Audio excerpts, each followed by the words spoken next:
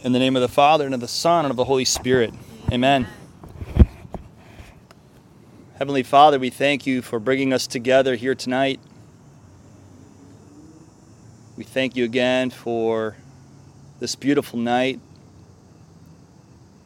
We ask you tonight to pour out your Holy Spirit upon us, to help us know who we are in you, in Christ, your Son, our Lord. Thanks to our baptism, thanks to our adoption, thanks to your Holy Spirit that you have given us. We want to entrust this night to the Immaculate Heart of Mary and crown her the Queen of our gathering as we pray together. Hail Mary, full of grace, the Lord is with thee. Blessed art thou among women, and blessed is the fruit of thy womb, Jesus.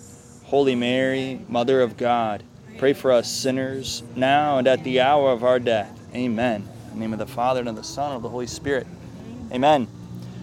So we're competing tonight with the Dream Cruise, whether it's the train or the Dream Cruise, but we'll do our best. So the theme of greatness has been on my heart this week, and I think sometimes for us, it's hard to meditate on our greatness because we're told that we should be humble, and sometimes we don't understand how greatness and humility can be together. You know, how can we reconcile that in ourselves? But I liked what Mother Teresa said about humility, as I'm sure many other saints did, but she just said, humility is the truth. And God is the ultimate truth. Truth and reality are synonymous, you could say, and God is the ultimate reality. He's the ultimate truth. And He made us in His image and likeness. And He's great. He's awesome. He's all-powerful. And we're His children. We are now His children. And so it's safe to say that we are great because we belong to Him. Because He made us and He redeemed us. So there's a certain greatness about us that I think it's healthy and important for us to be in touch with as sons and daughters of our Heavenly Father. So that's what I wanted to reflect on tonight. St. Paul, in his letter to the Ephesians, has a beautiful prayer that he begins the letter with, or at least in chapter 1, verse 15. He has this prayer. For this reason, because I have heard of your faith in the Lord Jesus and your love toward all the saints, I do not cease to give thanks for you, remembering you in my prayers, that the God of our Lord Jesus Christ, the Father of glory, may give you a spirit of wisdom and of revelation in the knowledge of Him, having the eyes of your hearts enlightened, that you may know what is the hope to which He has called you, what are the riches of His glorious inheritance in the saints, and what is the immeasurable greatness of His power in us who believe, according to the working of His great might, which He accomplished in Christ when He raised Him from the dead and made Him sit at His right hand in the heavenly places. So Paul is even praying that we would come to know our greatness, the greatness of our calling, the greatness of God and His Spirit in us who believe, who have been called. And he's asking for this spirit of wisdom and revelation, that we would know Him, that we would have an experience of Him. Whenever Paul talks about knowledge, he's often referring to an experiential knowledge, meaning that we have some experience of God that we can really sense and feel and be in touch with.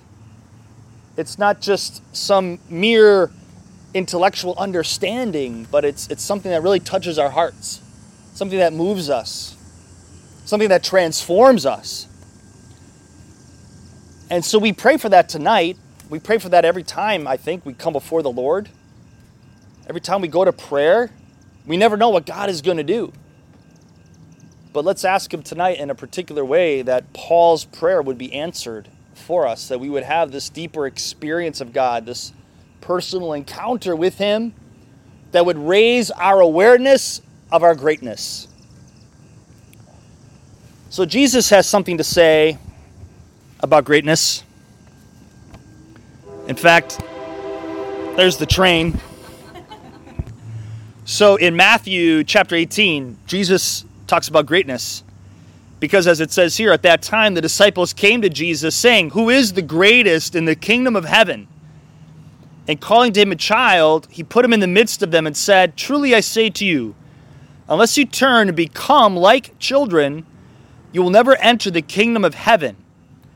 Whoever humbles himself like this child, he is the greatest in the kingdom of heaven." So there's some relationship between greatness and being childlike. Not to be confused with being childish, right? So God is not asking us to be childish, but to be childlike. And what is it to be childlike? Well, most of you, if not all of you, are parents. You've raised children.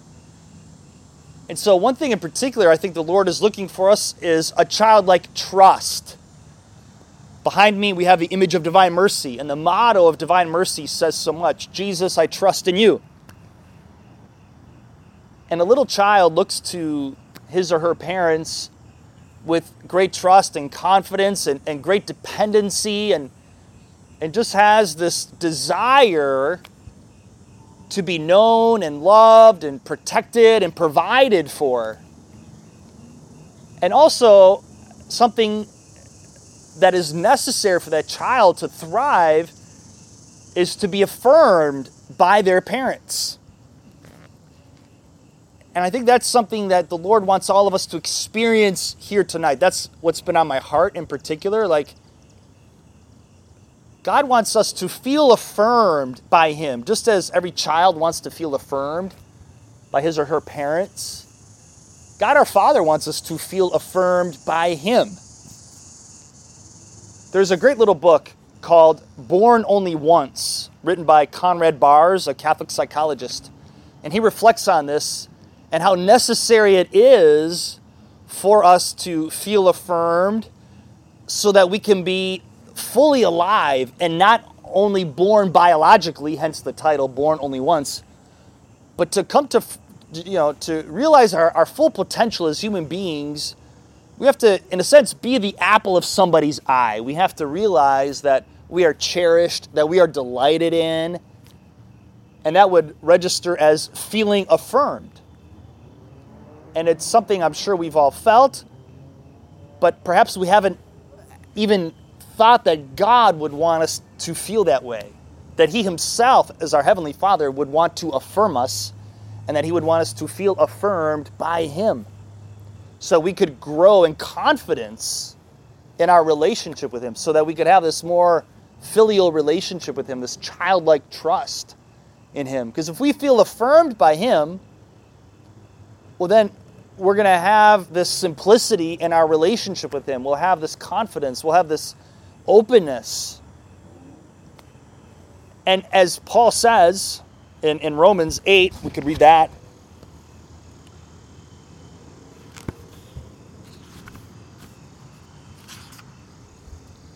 He says, "For you did not receive the spirit of slavery to fall back into fear, but you have received the spirit of sonship.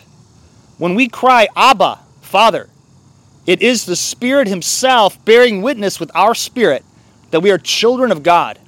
And if children, then heirs, heirs of God, and fellow heirs with Christ, provided we suffer with him in order that we may also be glorified with him."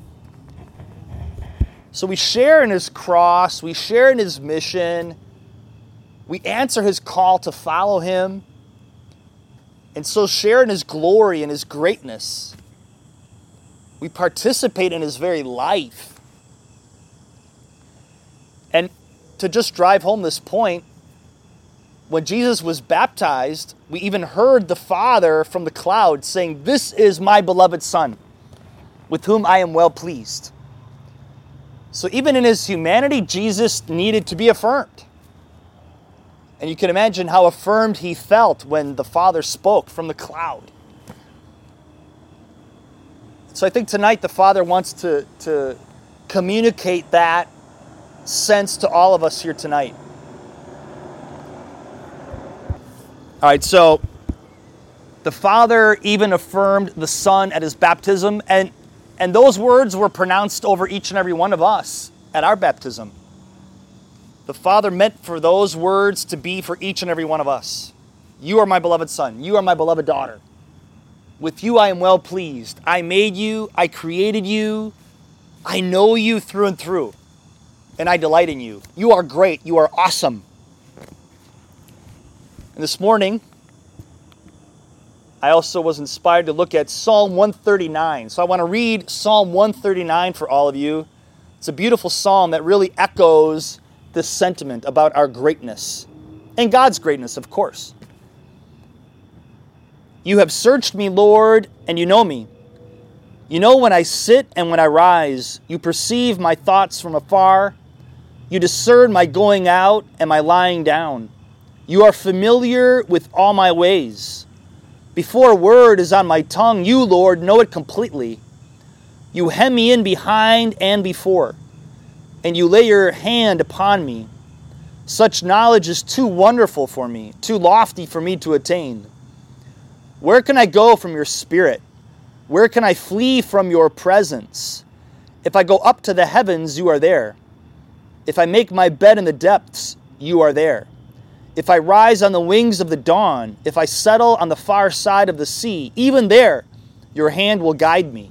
Your right hand will hold me fast. If I say, surely the darkness will hide me, and the light become night around me, even the darkness will not be dark to you. The night will shine like the day, for darkness is as light to you. And here's the zinger, verse 13. For you created my inmost being. You knit me together in my mother's womb. I praise you because I am fearfully and wonderfully made. Your works are wonderful. I know that full well. And then it goes on, but I'll stop there for tonight. But I would encourage you to meditate on Psalm 139 for yourself, because it states the truth that we are fearfully and wonderfully made. God made each and every one of us unique. Some of you know I like to say that, for you coffee lovers out there, that each and every one of us is a unique blend of truth, goodness, and beauty. Or for you Scotch lovers or whatever, right? A unique blend of truth, goodness, and beauty. So each and every one of us reflects God in a very unique way. And really, only you reflect God and His goodness and truth and beauty the way that you do. So there's no need for us to compare ourselves with each other and worry about what we can or can't do. But rather, let's ask the Lord to know ourselves better, to know Him better, and to know His goodness and beauty and truth as it is reflected in us. And let's just pray that it can shine and be transmitted more and more purely, without any fear. Because as Paul said, we did not receive a spirit of fear. God doesn't want us to be afraid. He doesn't want us to follow Him in fear. He wants us to be attracted out of love. He wants us to be inspired out of love. So with that, I think we will start the fire.